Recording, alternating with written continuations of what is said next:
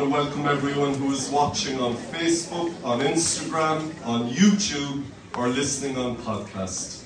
You're very welcome. And anyone who's upstairs watching in the overflow on the screen, welcome to you as well. When I was 25, I was a different person to when I was 15. I was the same, but I was different in other ways. And when you're 35 and you look back at when you're 20, it's kind of a new you as well. And it goes on through life, and the longer you live, the more you realize that you tweak, you hone, you change what's really important, your priorities, your interests, your view of the world. It begins to change. So every human being changes to some degree through life. Would you think that's a fair point? Yes. Yeah, that's just life. So we more or less agree that human beings change through life. But God has instituted a change that changes us spiritually as well. And right from the beginning of time, God set this as a pattern, as a template for every human being to come and have a rebirth. A spiritual birth, if you will. So today, we're looking at the new you. We've got 19 people getting baptized. Who'll say hallelujah? Hallelujah. Praise God. We obviously had a similar number in the springtime in April. And praise God, people talk about faith is dying. No, it's not. Faith is growing all over Ireland. It's just people might know about communities like this, but it's growing all over Ireland and all over the world. They reckon by 2030, our kind of faith, these kind of churches, are going to hit 1 billion people on the planet. Right now it's about 750 million all over the world. So God is doing something great across the land, but it begins with us as individuals. And I want to look today at the new you and see how God has called us to be open to change. And so that's what I'm going to look at. And I pray that by your Holy Spirit, Lord, your word, the Bible, would feed our souls. Whatever is from you, let it take root. Whatever is out of my head, let it disappear. We want to be fed by you. In Jesus' name. Amen. Amen. Last week, you can check it out if you want on all our platforms, I was talking about a thing called arriving in Arabia. One of the great heroes of the Bible, Paul, the New Testament, spent time there for a reason. And it was kind of a wilderness for him, where he really changed. But what was going on? A man called Saul became Paul. So Paul, in the early Christian church, when you became a Christian, the other Christians gave you a new name. And Paul means humble. Now this guy was a bit like an ISIS terrorist today, or an Al-Qaeda terrorist. He was really heavy, but he went from being obnoxious to being a humble man. And so they gave him a new name. I wonder if you were talking with your friends or family who love God, what would your new name be? Because they did that in the Christian church, and it really symbolized something new in you, something that was really attractive in you, that came in to your personality because the Lord was in your life. And Paul, he was Saul, he became Paul, and it all began on the road to Damascus when we're told Jesus called him by his name. Galatians 1:15. Jesus called me by my name. And we know on the road to Damascus, God or Jesus called out to him, Saul, Saul. And do you know, he still calls us by name. Amen. We'll say amen. Amen. Now, if you've got a very common name like me, Tom, like Tom, Dick and Harry, mind you, I'm the only Tom in the church. Hey, baby.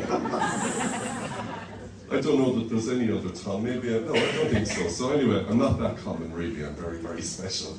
But whatever your name is, the Lord calls you individually.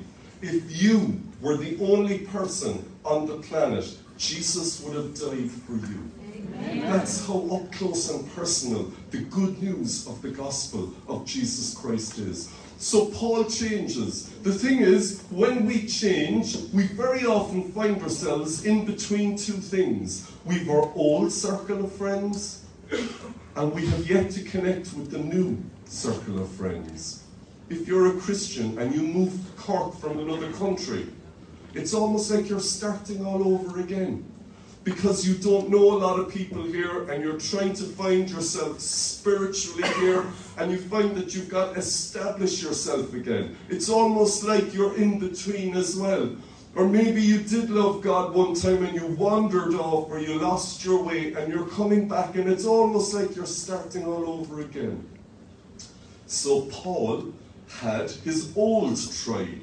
They were Pharisees. They were extreme, legalistic, hard Jews. A bit like ISIS or Al-Qaeda or one of those today. And this is who he was. And they were the people he hung around with. They were the people he drew his inspiration from. He lived like them. We saw that last week. But when he became a Christian, something happened. We're told in Acts 9, 20 to 23, Paul spent time with the Christians in Damascus. That's in Arabia back then. And then he began to publicly preach or share that Jesus is the Son of God. And as Paul grew more and more powerful, the Jews got angry. So they decided to kill him. And so here we see a dynamic that when we change, when we move from the old circle of friends, and we change because Jesus Christ is in our lives, sometimes we find bridges start getting burned. We've a bunch of teenagers getting baptized today, and we've people of all ages, right throughout the generations. But sometimes you find people in your life aren't happy with your decision. They don't like it. And I've seen this over 43 years I've been a born-again Christian. And I've seen this all over the years. And I've seen when people make a decision of faith, someone that was in their life or is in their life isn't happy about it. And suddenly maybe a friendship breaks up. And something that really annoys me is sometimes people go, oh, the Christians are breaking up friendships. The problem is, though, I'm asking a question, who is rejecting who? Because in my experience, 9 out of 10 times, it's not the Christian rejecting anyone, it's the other person who just can't accept God is doing something wonderful in their lives. Maybe they're threatened by it, maybe they don't understand it, maybe it's fear of the unknown, I don't know. There are occasions when it's wise. I remember a guy who came from an addiction background years ago, and his old best friend would constantly try and encourage him, drag him back into substance abuse. Of course you got to separate from someone like that. Or I remember a girl in a relationship and her partner was violent, and he became more violent after she became a Christian. Of course you got to separate yourself from that. But overall, Christians don't tend to burn bridges, we build bridges. Who agrees with that? Yeah. We love God. If you love God, you love people. Yeah. That's how it works. Yeah. And so who's rejecting who? Paul wasn't rejecting the Jews. He changed his opinion, but they didn't allow that. So that was on them. It wasn't on him. He had found faith in Jesus Christ, so they rejected him. And so Paul had to leave Damascus, and he travelled the short journey, it wasn't that far, to Jerusalem because his life was in danger. Jesus said, if you're persecuted in one town, go to another. And so he obeyed that, and we read that Paul went up to Jerusalem. It's up on the hills. And Acts 9, we're going to look at a couple of verses there, as Paul came up to Jerusalem. Just before we read it, in World War I, there was a terrible war, and for about 4 years, the armies were in trenches in the ground, and they hardly moved. And there was a place called No Man's Land, in between the two armies. Nothing lived there. Not a tree, not a blade of grass, not a horse, not a human being. If you went in there, you most likely died. And sometimes people are in a no man's land when they make a decision to follow Jesus. And some people stay there because they decide to sit on the fence. And this is really dangerous. Because God just wants us to be in no man's land. The old tribe may have rejected you. Your old friends mightn't want to hang out with you. You really need to connect with the Christians. Hallelujah. Because that's God's way. And if you stay in no man's land, you're not going to survive. That's why Jesus said about our faith, and he said it in Revelation 3 to the Christians in a place called Laodicea, modern day Turkey. You're neither hot nor cold in your faith. Oh, I wish you were one or the other. But because you're like lukewarm water, I'll spit you out of my nose. It's very heavy. But you got to know the context. The water in Laodicea, in the wells there, wasn't cold. It was a volcanic area. And so the water was lukewarm. And when visitors to the town would try and get a drink from the well, they would drink hoping to have cold water in a hot climate, and they'd end up spilling it out because it was lukewarm. And so the Holy Spirit was using that cultural understanding to those Christians to say, don't be lukewarm in your faith. You're better off cold, because then no one's confused. But really, he wants you and me to be on fire for him. Why? So that it'll go well with you. So that it'll be good with you. Why is it that the World Health Organization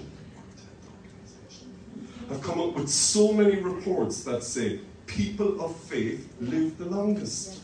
Look it up. Don't believe me. Look it up.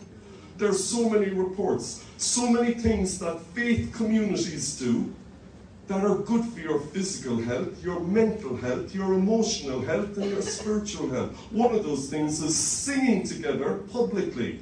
I don't like singing. Start singing. You'll live longer. You'll have a better health.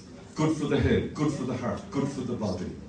You don't have to have a great voice. The first Christian meeting I went to, I sat next to a girl, and it was only a small group of about 12 people. She sang like a crow. She did, God bless her. She couldn't sing. It was dreadful on one level. I tell you something though, I knew she was singing from her heart. I knew it was sincere. And even though she couldn't sing, I was blessed. And I said, these are genuine people. Where can you go where someone can sing like a crow? Sing from her heart, and people are encouraged. Hallelujah. So, you mightn't be the next worship leader, but you can sing your heart out, baby! Hallelujah.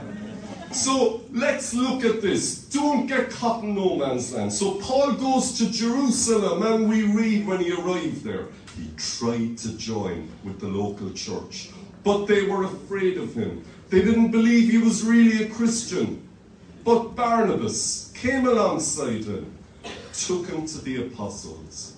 He shared with them how Paul had seen and heard the Lord on the road to Damascus.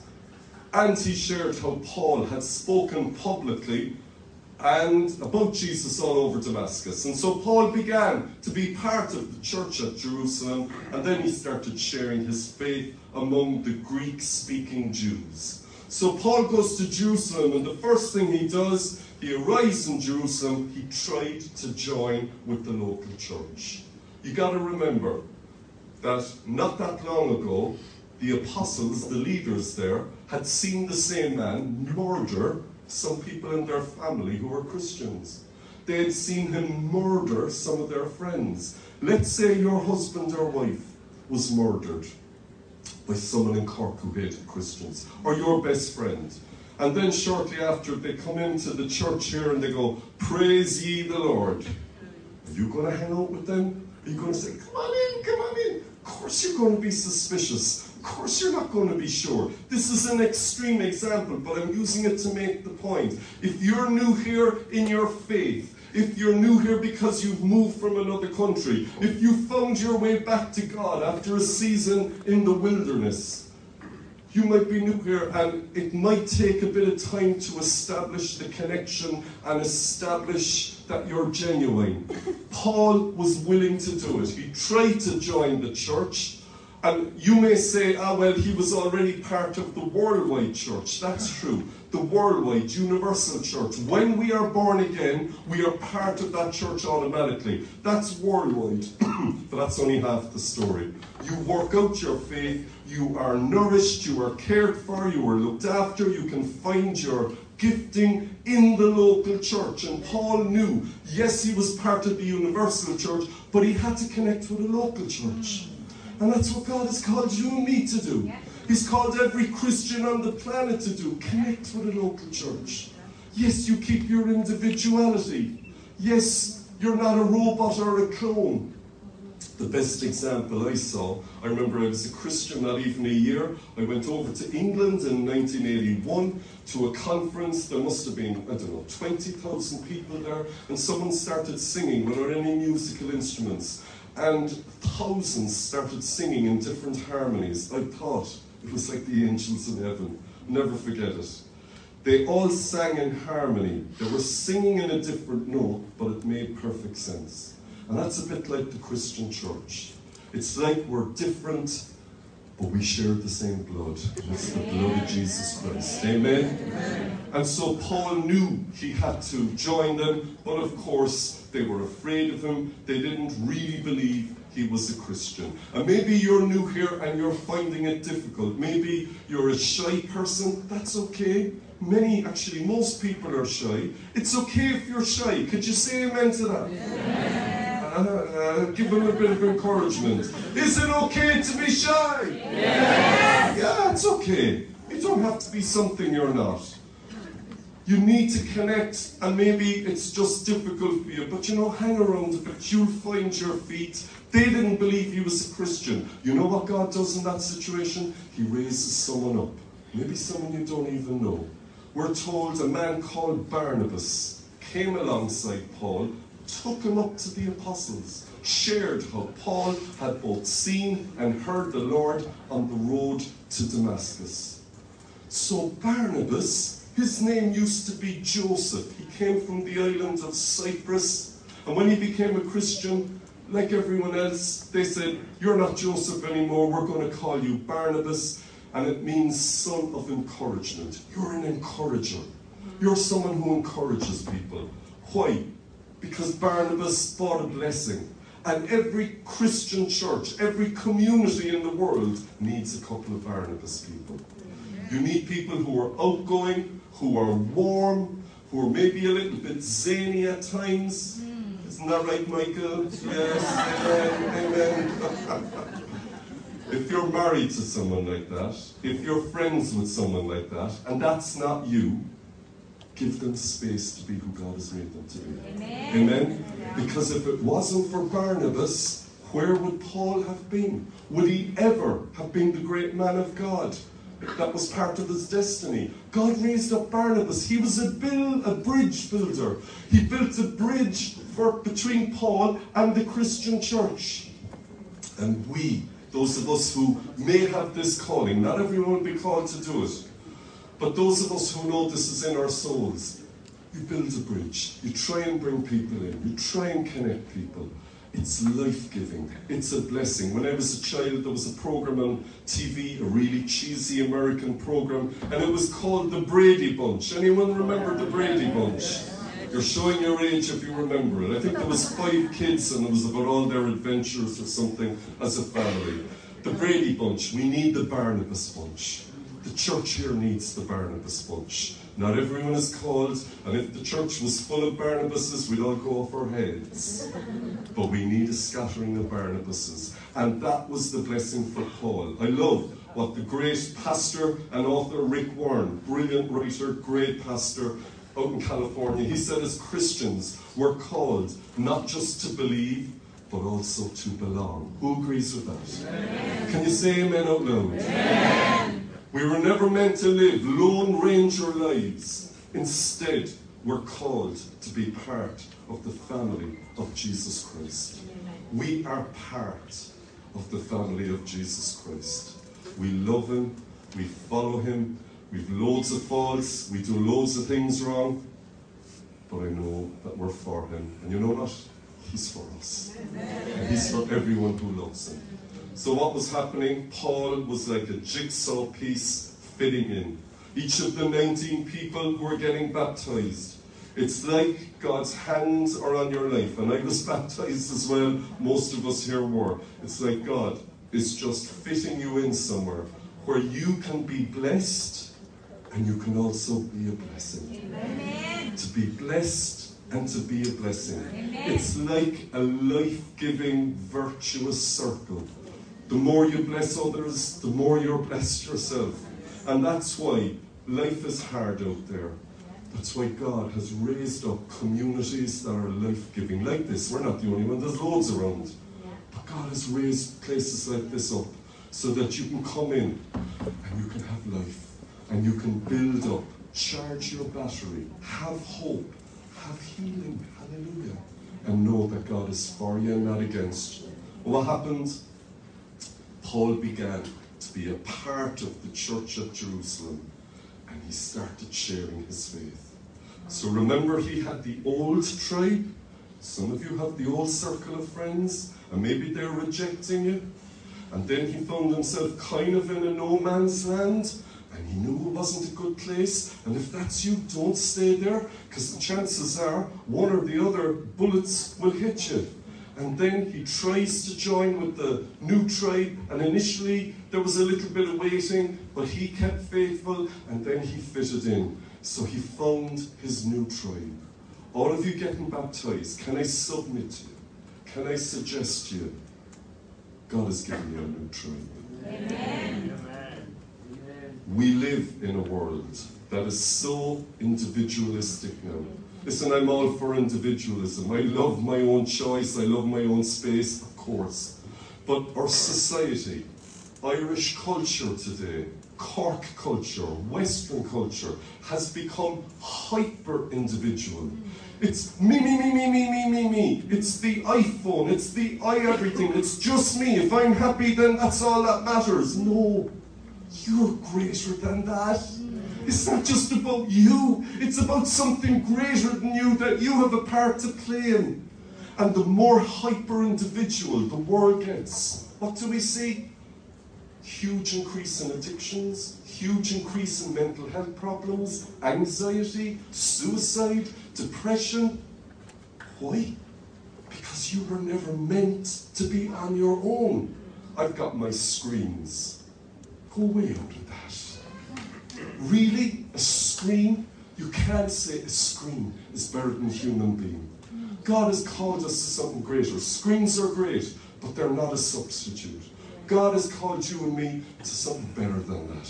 He's called us to community. He's called us to be part of a tribe. Yes, you're an individual, but you're not a hyper-individualistic Lone Ranger, because God has something more for you than that. And say amen. Hallelujah. It's part of the new you, the new me. You might say, you're an old fella, you've been around ages. I tell you something, my salvation is nearer today than when I first began. Hallelujah. God isn't finished with me yet, and He's not finished with you yet. We prayed at 9:30 this morning, and one of our brothers, 83, did one of the prayers. And I ended up holding one of the babies who was, 6 months. And I just thought, that's the way the Christian church should be, from the newborn to the elderly and everything in between. Hallelujah. Let me conclude with this. During the week, I woke early, quite early, and I read a psalm, and I was reading David in the Old Testament, and he wrote, I will awaken the dawn and sing melodies. Some of you know that psalm. And David said, he was waking up early to praise God. And I knew the verse. And I felt the Holy Spirit say to me, on Sunday, God is going to wake up, not us, but someone we love. Amen. He's going to whisper in there. He's going to wake them up from their sleep. When normally they're fast asleep, God wants to wake people up. And He's whispering in their ear. And we prayed at 9:30 this morning, God, would you wake the people we love up? Some have walked in the door this morning. We'll say hallelujah. But we've all got someone in our lives who's spiritually asleep. And because we love them, we want them to hear his voice. It's not complicated. We have no agenda. Well, we do. That you find Jesus, that's it. Just find Jesus. Find the life that he has for you. So we're going to pray that the new you, even if the new you is around a while, that we would pray that God would wake up the person we love. And the sleep would end. And then life would begin. We're also going to pray that every one of us here has a great sense of belonging, because God, like Paul, wants you and me to fit in a life-giving way that really suits who you are. We celebrate that part of being an individual, but we're called to be part of something far greater than just me on my own. Hallelujah. Band, could you come up? We're going to sing a song, then we're going to pray. This song is a beautiful modern hymn, an anthem. It's called Living Hope by a guy from England called Phil Wickham. I think it's a beautiful song. So we're going to sing it, we're going to pray, and then we're going to introduce the people getting baptized. But let's just grab the final 5 minutes before we do our baptism, guys, and let's pray. Would you stand with me, please? So we're going to sing the song, and then we're going to pray. If there's someone in your life, someone you love, and they're just fast asleep to God, isn't it wonderful for God to wake them up? This week, God just woke some people up directly. We can pray that the Lord will whisper in their ear and wake them up. And then we'll pray that we will all find our place in the family of God.